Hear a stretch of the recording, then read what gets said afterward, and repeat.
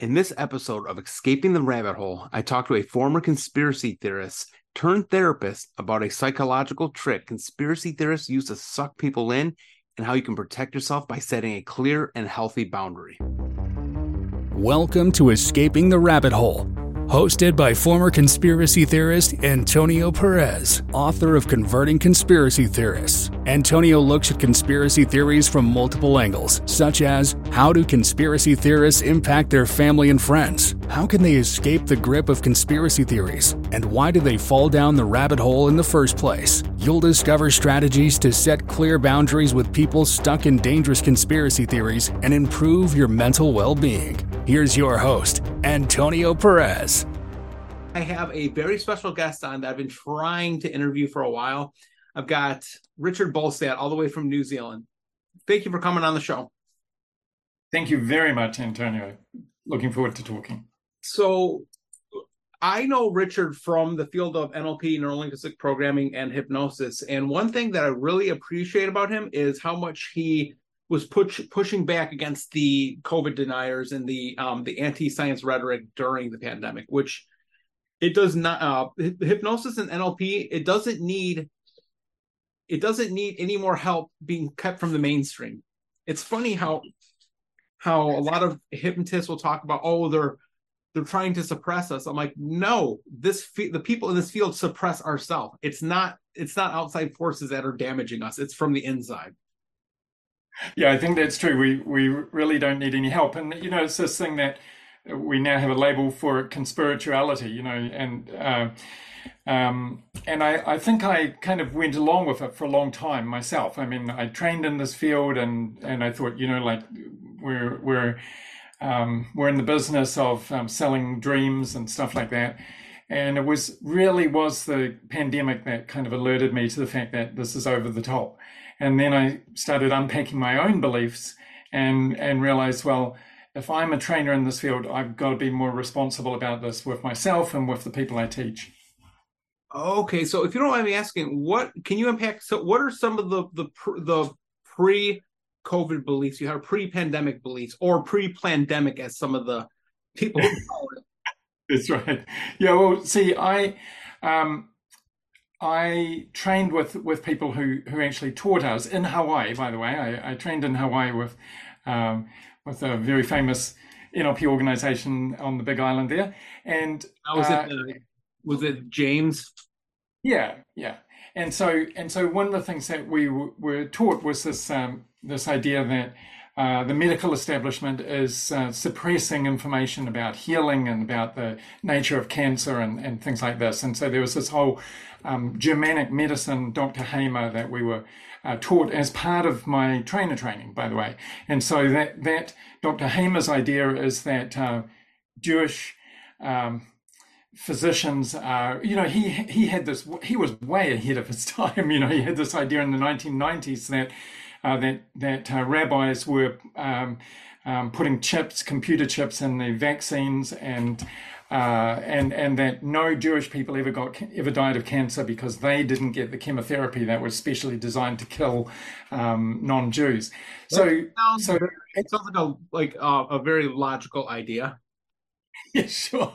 And this, at the time I just thought, well, obviously that's a little bit weird, but maybe this guy Hamer is really onto something, and he's been suppressed, and so I sort of allowed it there. I didn't really challenge it, and I carried on teaching his stuff and introducing people.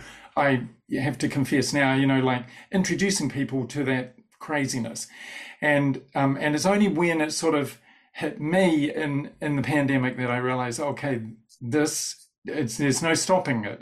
Just this kind of imagining enemies everywhere. It goes on, and I realized I really have to do something about it.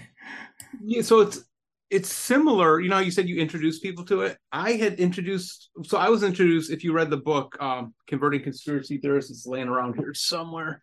I was introduced via, yes, I was introduced via Alex Jones. And then the thing about conspiracy theories, it can be a very lonely world. So that's another. Oh my God, I got to put that in the book for the future. That's another idea I just unpacked. It can be a very lonely world, so bring people along for the ride. It's Yeah. a pyramid scheme. So the sunken cost fallacy, we don't want to think we've been ripped off or we've been duped. So like, hey, we better pull other people in to confirm that this is a good idea.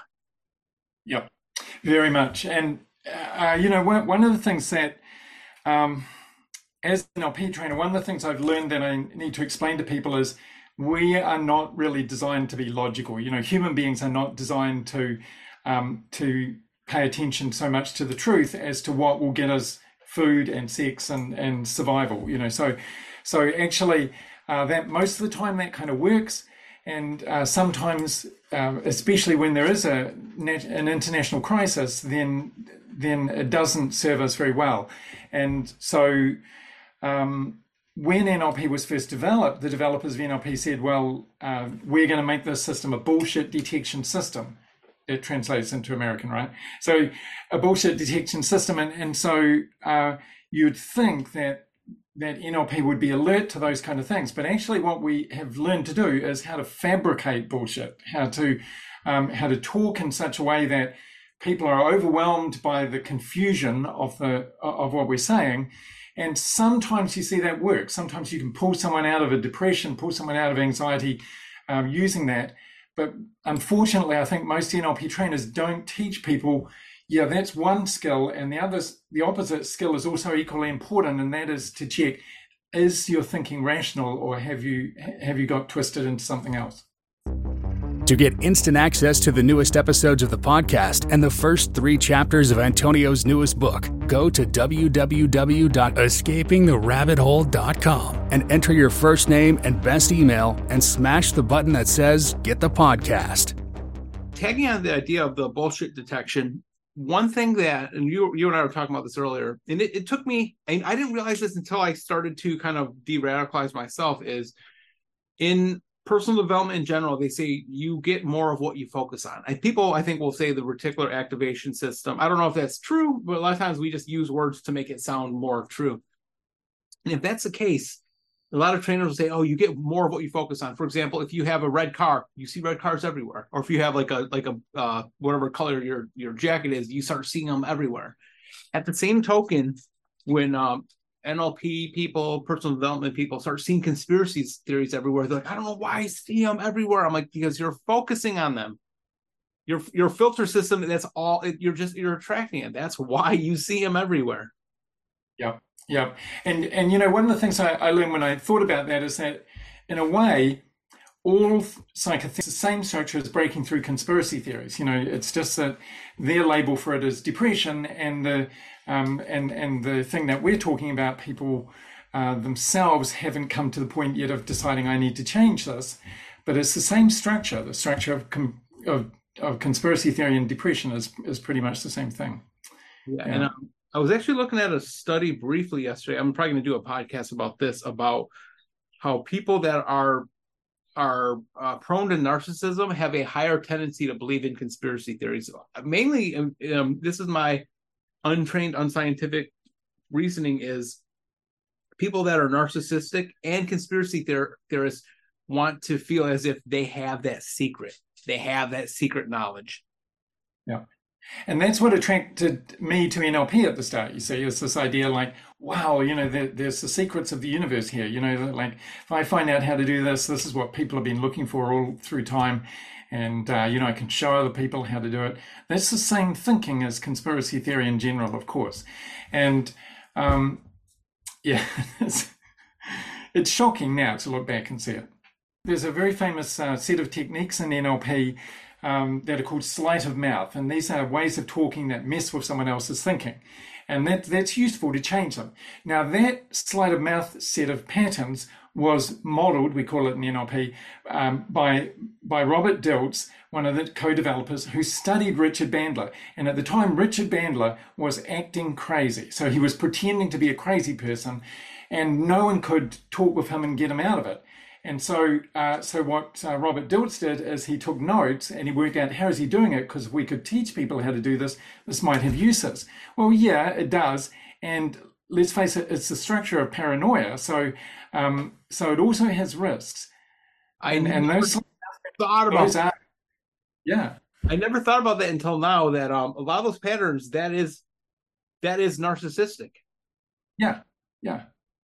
They Wow. are they're patterns where you deliberately say to someone, "Well, it doesn't matter whether your idea is logical or not. It only matters who told you that story and who makes you think it." Stuff like that. So they're things that shift away from rational thinking uh, argumentum ad hominem, to all sorts of kind of logical fallacies. Yeah. Could you give our audience an example of? Look, let's pretend I'm a conspiracy theorist. Yeah. I have a conspiracy theory that satanic pedophiles are drinking blood. How could you possibly break that down with sleight of mouth? What I'm saying is that the conspiracy theorist is using the sleight of mouth patterns, right?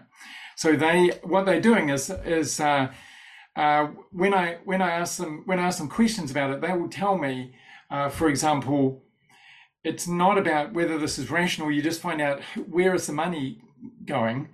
You've heard this, follow the money, and there you'll find the evil genius who's creating the situation. And so I mean, interesting idea, but it's not 100% guaranteed way of finding out how are things caused. Yeah. So the fact that a doctor is getting money for something does not prove that the doctor causes the thing. You see, it's just kind of crazy. The fact that I have a book on conspiracy theories does not mean that I'm causing conspiracy theories. That doesn't make sense. But it sounds kind of logical, and that is a sleight of mouth pattern. It sounds kind of logical. I was talking to a guy online the other day about it, conspiracy theorists, and I said this, and he he just went straight into sleight of mouth patterns back. So he just said, but you see, what you're claiming now is that it's always like that there's never a time, and I wasn't. So sometimes people do benefit from things, of course, and psychotherapists benefit from people being crazy or being depressed, and so they have a stake in taking a long time to help them heal. That's true. But that doesn't actually, as a generalization, prove that psychotherapists cause insanity, any of those things. Yeah, it did. I never thought about. I mean, I've used sleight of mouth mainly for sales. One of my favorite patterns is I think the redefine. I like that when somebody would give me a objection. I'm like, hey, I totally agree. Well, for example, I do timeshare, and people tell me it's a waste of time. I'm like, I totally agree that you think timeshare is a waste of time. And the issue might not be that it's a waste of time. Issue might be you haven't found a vacation company that values your time as an individual.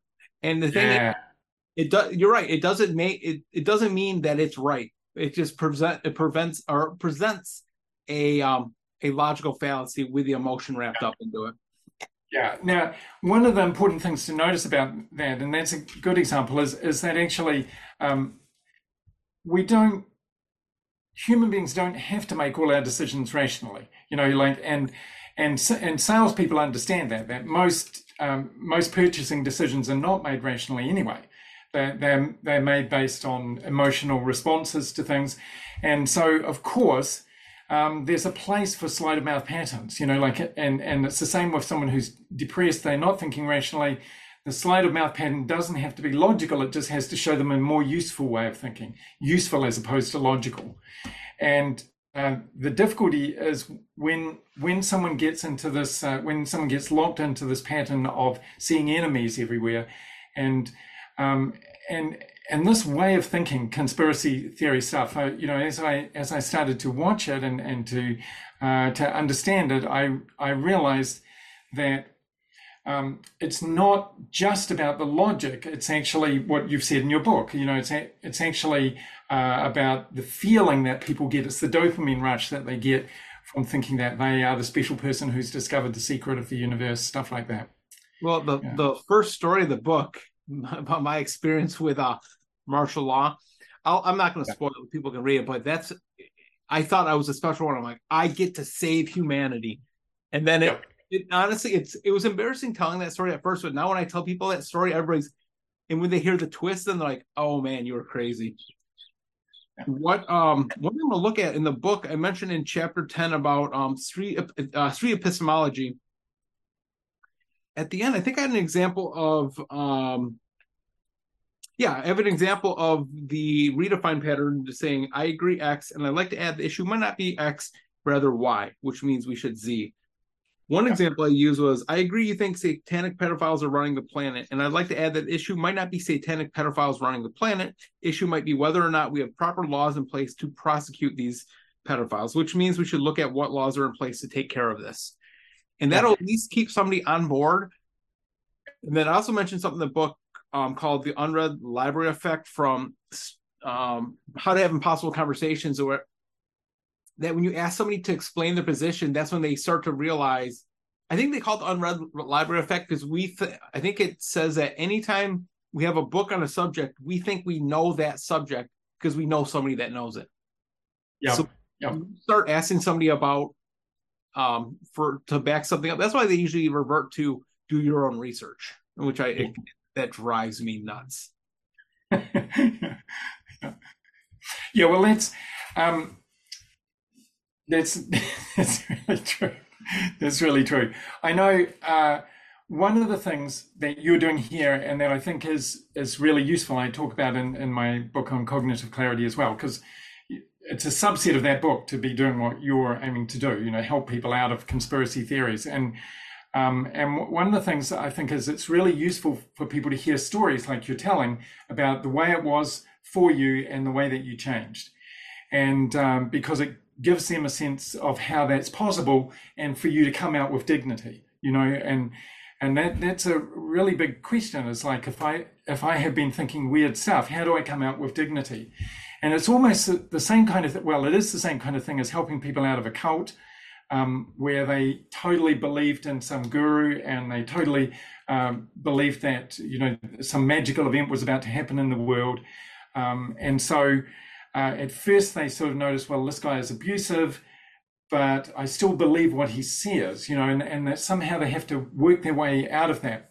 So one of the things that I've learned to do on my NLP trainings is to talk to people about my own life experiences, and to talk about the fact that all human beings have biases, and we're all susceptible to conspiracy theories, and that it doesn't prove that we're a weak human being or something necessarily.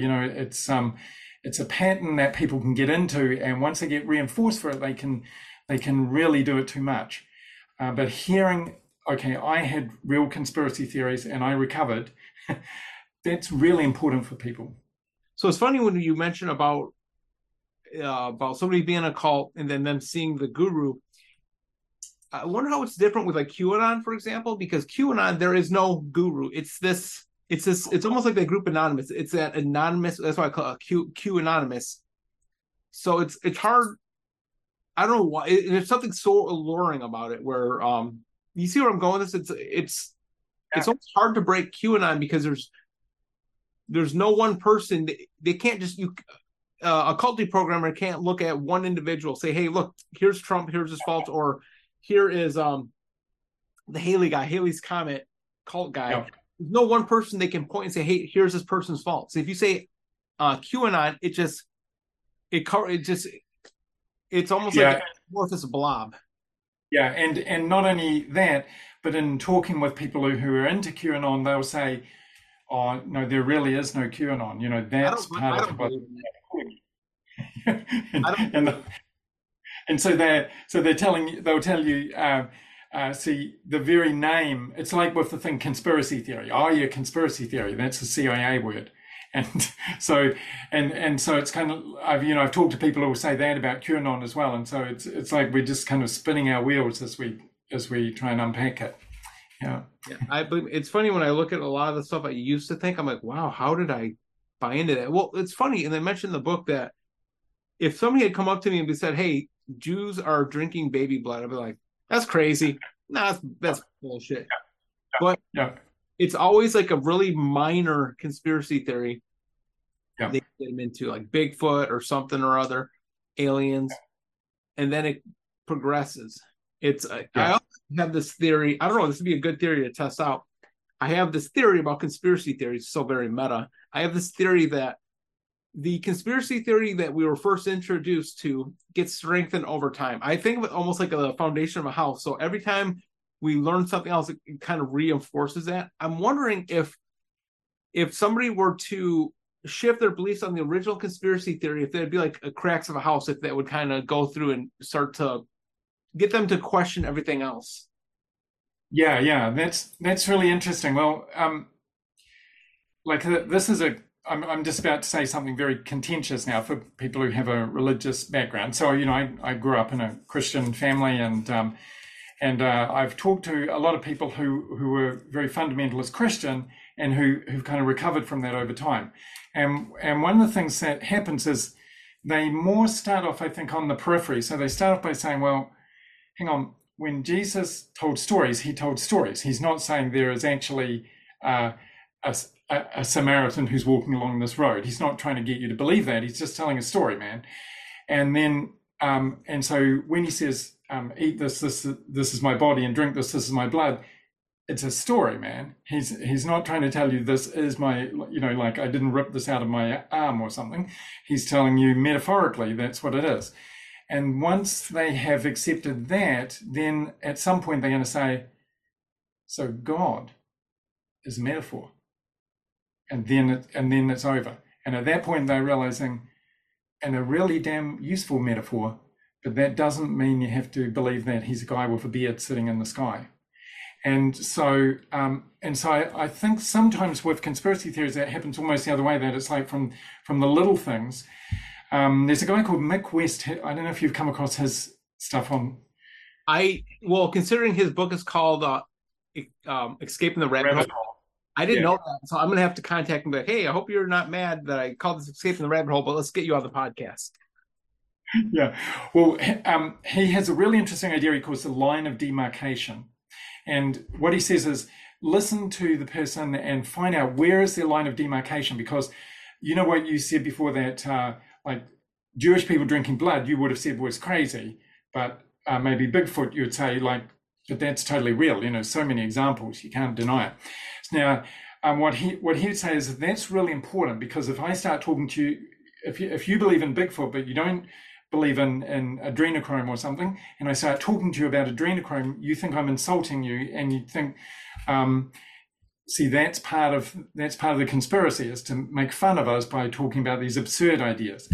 And so what Mick West is into is find out like where is the edge, and gently move the person a little. And once they get on a roll, and that was my personal experience, was to realize, okay, well, hang on, this one about COVID-19, like when, like I used to be very anti immunization, anti-vaccination when I was younger. I trained as a nurse. I accepted that I had to get vaccinations to be a nurse, but I didn't believe in it as a theory. When I saw what was happening with COVID-19, then I realized, there's millions of people going to die because of the ideas that are being promoted here. It's just hard to believe that millions of people could die because of crazy ideas. And that was kind of like a shifting point for me about that. So then I gradually go back from that line of demarcation and start unpacking, well, hang on, some of the stuff that I've heard about immunization of kids in general as well, I better check this out. Is your mental and emotional health being affected by a loved one trapped in conspiracy theories? If so, discover how Antonio can help you set clear boundaries and reclaim your mental well-being. Book your free 20-minute consultation call by going to www.escapingtherabbithole.com/call. That's escapingtherabbithole.com/CALL. In the idea about the line of demarcation, when I was a conspiracy theorist, we used to do a conspiracy theory brew and view at the bar I worked at. It was every Sunday. We would drink. We also did this other thing that made us paranoid. Oh, we did cocaine. That's one of the reasons I was always paranoid. Dopamine stuff is not good for paranoia. Anyhow, that out of the way. People would come in and they'd see us in the tinfoil hats. We explained to them about them, and they're like, "Oh, what about?" They would ask us, "Oh, do you believe in the reptilian agenda?" I'm like, "Oh, I'm not that kind of crazy. I just believe that there's a satanic pedophile trying to run the planet. It's all crazy."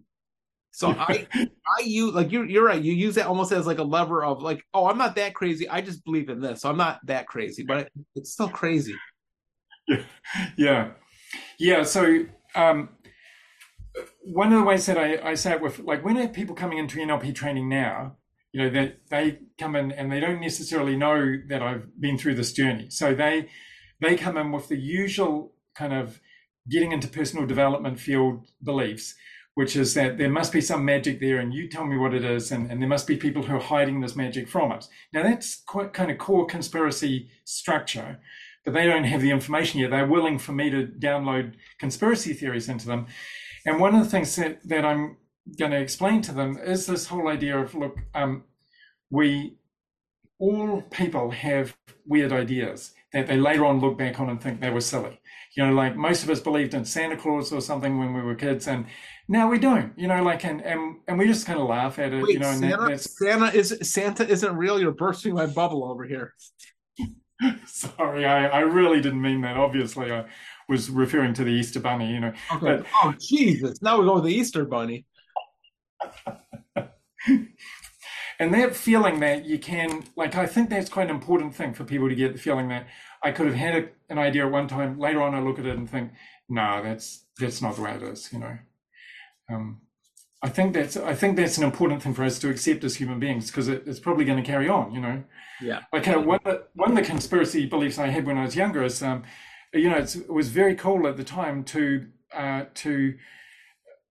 believe in kind of left-wing revolution, so this idea that there's going to be this huge social change, and the rulers of the world, they are organized together to try and stop that happening. So like when I look at the rulers of the world now, they can hardly organize their way out of a paper bag, let alone run the world for hundreds of years and stop a left-wing revolution. So actually, that I look back on that now and I think that's conspiracy theory right there. The belief that there's this secret cabal of people, and that's how capitalism works. Like capitalism works mostly because people are trying to earn enough money to live.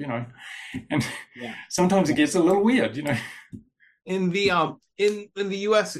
With people on the right, they have this idea of we want small government.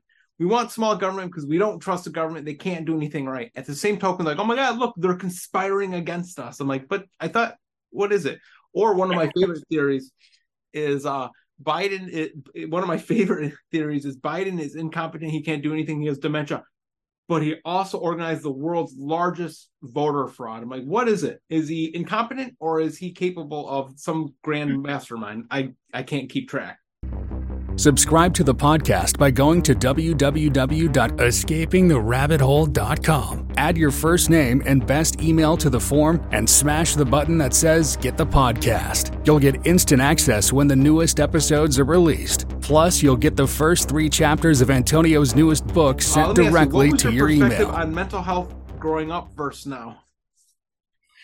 Yeah, so I started off. Well, as a teenager, I had these sort of conspiracy beliefs as well. Of course, like I'm saying, I was sort of involved in the left wing, and I had ideas from that. And I also had beliefs about aliens and so on, having visited the Earth. And that's a harmless idea until you realize that, like, what it's going to mean is that people are keeping a secret. So once it becomes this conspiracy that there is an active campaign by the governments of the world to hide this huge amount of information, and then you can believe actually there's people on Mars and they're keeping that secret, or on the other side they never went to the moon and they're keeping that secret.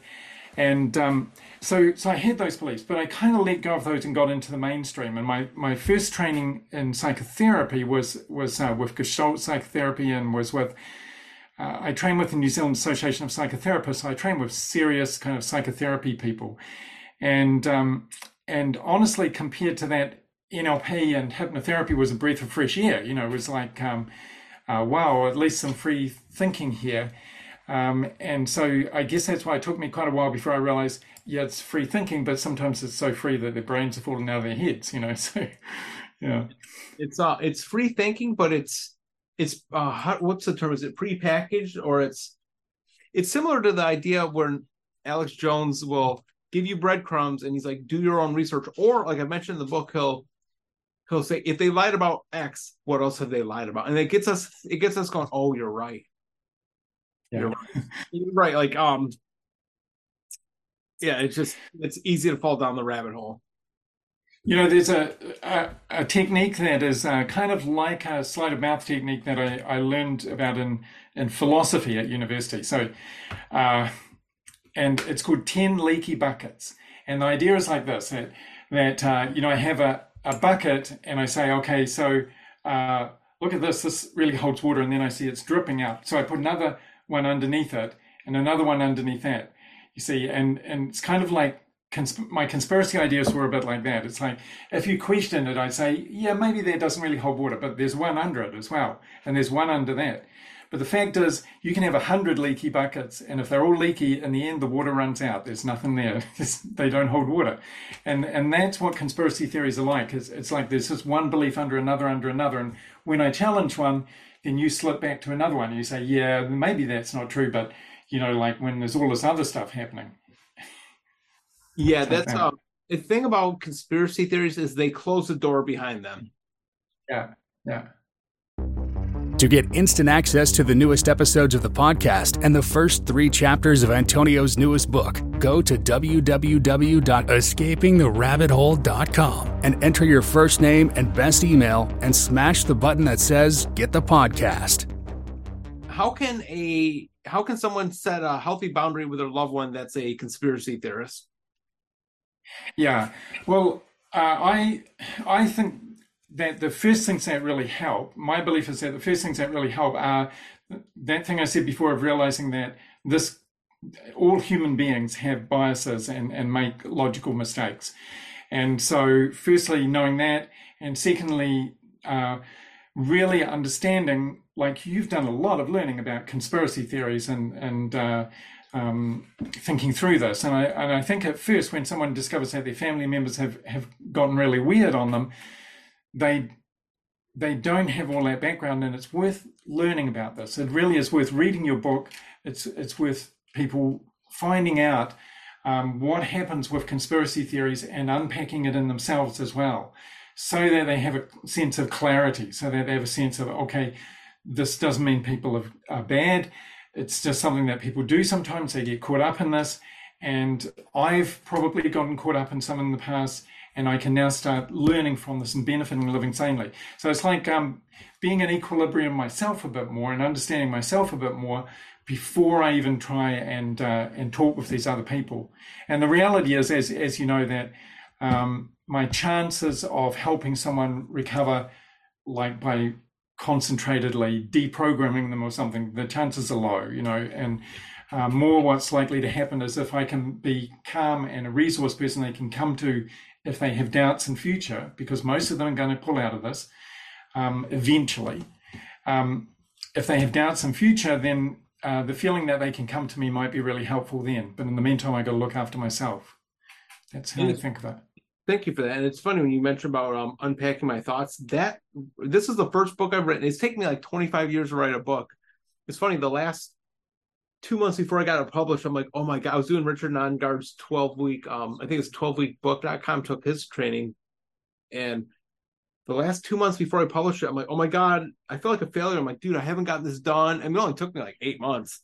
And then it dawned on me, I'm really good at procrastination. I'm like, you know what? Let's put this superpower to use. I told myself, I'm like, it's taken me 25 years to write a book. What's another 2 months to do it right, get the cover done right, etc. Writing this book was very therapeutic. I mean, as you've read the parts of the book, I even mentioned, I think in chapter 4 or 5, I talk about my conspiracy theory days, DAZE, where I don't remember all of that time because it's embarrassing. Yeah. I intentionally deleted and distorted little elements from my experience. Yeah. I think that's the way it is, and if someone has people in their family who've really gotten into conspiracy theories, probably for a while they went along with it, and they will have some confused thinking in the background as well, and it really helps to get clearer about that. So So I think at some point, most people I've talked to who are in this situation with someone in their family, they realize that they have to make a decision. Am I patient enough to keep listening to this person and just accepting that they're talking stuff that I don't want to know about, and that they're going to keep trying to convert me, or do I want to split with this person, you know? And I know it sounds heartbreaking. A lot of people are going to make that decision, and that will be a healthy decision. That for now, this isn't a relationship that they want to keep up. You know, I mean, that's. You touched on something in the new book. It's going to be Coping with Conspiracy Theorists. That's the working title. It's about. It's kind of like a self-care guide. Do you know what Al-Anon is? Sure. Yeah. Al-Anon, so it's kind of like an Al-Anon for QAnon. So QAnon, I don't know how it's going to be called, but it's basically like Al-Anon for QAnon people. Yeah. In that book, I call it the fake news model, which is, it's funny. I think I used ChatGPT to pull up the acronym. These are the 8 struggles that a family member of a conspiracy theorist deals with. First one is feeling trapped with nowhere to go. A is anxiety about things getting worse. I mean, because think about it, when you see somebody spiraling out, if you're like you just mentioned, people I think go along with it at first, and then they realize like, oh damn, I should have stopped them while they're ahead. K is keep trying to save your loved one. That's the classic codependency. E is emotionally draining conversations, which is any kind of narcissist or abusive relationship. And then for the second half, for news, it's no longer feeling loved or connected with a person. E is experiencing bigotry and hatred, which is very common in conspiracy theories. W is wrestling with self-doubts, which is in regards to gaslighting. And then S is struggling to set boundaries, which pretty much nails the gamut. Yeah, that's really true. That's really true. And I think it's quite a good metaphor to think of it as being like an addiction kind of process. And so like protecting yourself in that situation. Yeah. Is your mental and emotional health being affected by a loved one trapped in conspiracy theories? If so, discover how Antonio can help you set clear boundaries and reclaim your mental well-being. Book your free 20-minute consultation call by going to www.escapingtherabbithole.com/call. That's escapingtherabbithole.com/CALL. What is one idea that you think the majority of people get wrong about conspiracy theorists? Well, I know I've said it a couple of times already, but I'd still come back to this idea that I think it's useful to know that the human brain is designed to be biased. So we're designed to see faces on Mars, you know, and not to notice, oh, it's just a mountain that looks cool from a certain angle. And so, you know, like on my Facebook feed, even now, and I've deleted quite a few people who had weird ideas, but on my Facebook feed, I will continuously get people saying like, wow, look at this mountain. It totally looks like such and such. Now, your brain is meant to do that. It's meant to see faces and everywhere, because that's how babies find their mum. You know, like if you didn't. That's how we get with, sorry for interrupting, the clouds. Somebody's like, oh, look, I see a starship. Yeah. We recognize patterns. And so being able to accept that part is kind of normal, and you just got to be willing to allow that sometimes that's a mistake. You know, sometimes this thing that enabled you to find your mum in the first couple of hours, right now, it may be making you see a face on Mars instead of thinking, so if I can see this and they're telling me it's not there, then this is a big conspiracy, you know. And so that idea, I think, is something really important, and what people get the idea that the person with conspiracy theories is doing something that they would never do. And I think I've really learned to be more humble than that actually I've done conspiracy theories, and when I talk about them, they're big time, you know, like, I mean, they really are extreme conspiracy theories, I think now. And people can have weird ideas like that and they can recover. So I know I've said it so many times, but I think that's the thing that people mistake. They get the idea, okay, well, this person is kind of like crazy. And it's the same idea people have about schizophrenia or psychiatric conditions in general.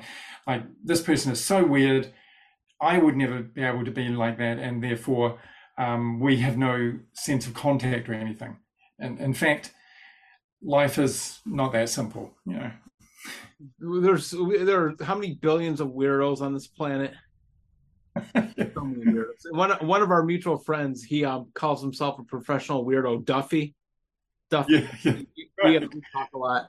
Um, yeah, we're all perfectly imperfect weirdos. Yeah, yeah.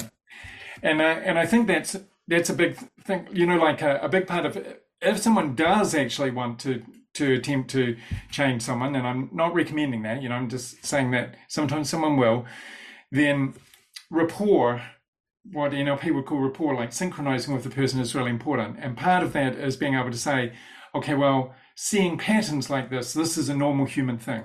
And another part of it is being able to, of rapport in that case, is being able to say, and it's good for us not to just accept what authorities tell us. There's nothing wrong with being skeptical, and what's important is to be able to be skeptical of your own ideas, not just of other people's ideas.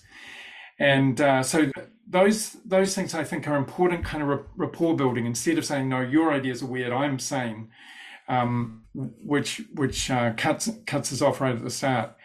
So there's a kind of there is a process to creating that kind of rapport where someone would trust you being skeptical about small parts of their worldview. But it's so hard for a family member to do that successfully because they get really frustrated with it and so on. It reminds me of when my son was very young. He was at an alternative school, and I tried to teach him to read, and I was just the wrong guy to teach him to read because I was so invested in him. He was my family member, and I'd get so upset if he didn't do it right. And I just get so frustrated in the background. I realized after a couple of weeks, I'm not the guy who can do this. It needs to be someone from outside who can do this calmly and dispassionately. Yeah. What thought, belief, or fear keeps you from falling back into conspiracy theories? So I wouldn't have called those things conspiracy theories at the time. I'd like having this concept is so empowering. Of realizing, okay, I've got into a conspiracy way of thinking. And what I've learned to do now is to be skeptical of my own ideas when I get the idea that a lot of other people are secretly planning something together. And I know it's a standard joke in sort of anti-conspiracy theory things to say, I really admire your, faith that hundreds of thousands of people could keep the moon landing secret because, honestly, they haven't been able to keep anything else secret. And I think this kind of awareness in myself that, okay, if I'm starting to think that there is a plot here, that in itself is a warning. Could people really be that sophisticated about what they're doing? And I didn't used to question that way. I used to just accept it. Wow, like there must be a plot. There must be a plot against NLP, like you said before. We have ambivalences ourselves in the alternative healing field, and that's what holds us back from being successful. Not so much that there is a secret plot by the establishment. There are people in the establishment who don't want us to be successful, but they're not well enough organized for that to be the only reason. Yeah, they have way more. They have bigger fish to fry. To get instant access to the newest episodes of the podcast and the first 3 chapters of Antonio's newest book, go to www.escapingtherabbithole.com and enter your first name and best email and smash the button that says Get the Podcast. One of the things that's a real delight is to read someone who's had genuine experience in the field like you have, and who is writing such an incredibly well-written book about recovering from that. And Converting Conspiracy Theorists is a really good read. So if you're watching this podcast and you haven't read this book yet, get it and read it. You're going to love it.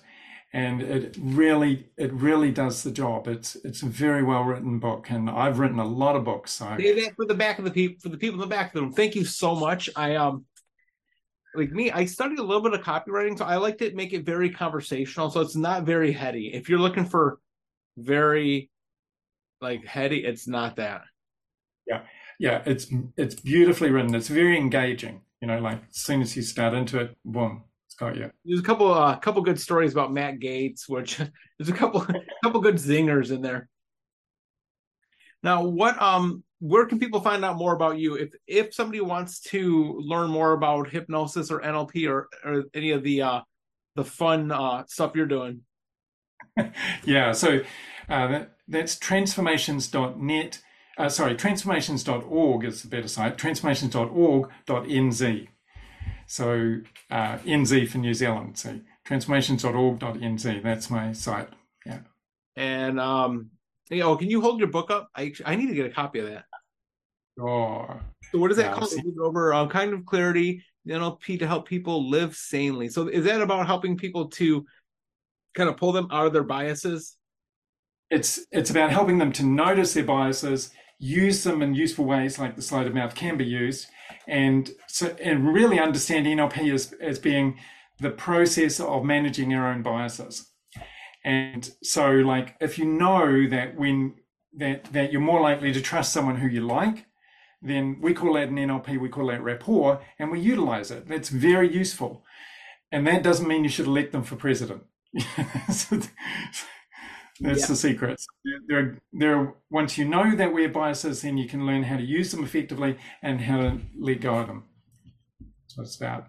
Good point. Thank you so much for coming on. Oh, I actually have one last question. I almost forgot. I want to ask everybody on this podcast, what is escaping the rabbit hole to you?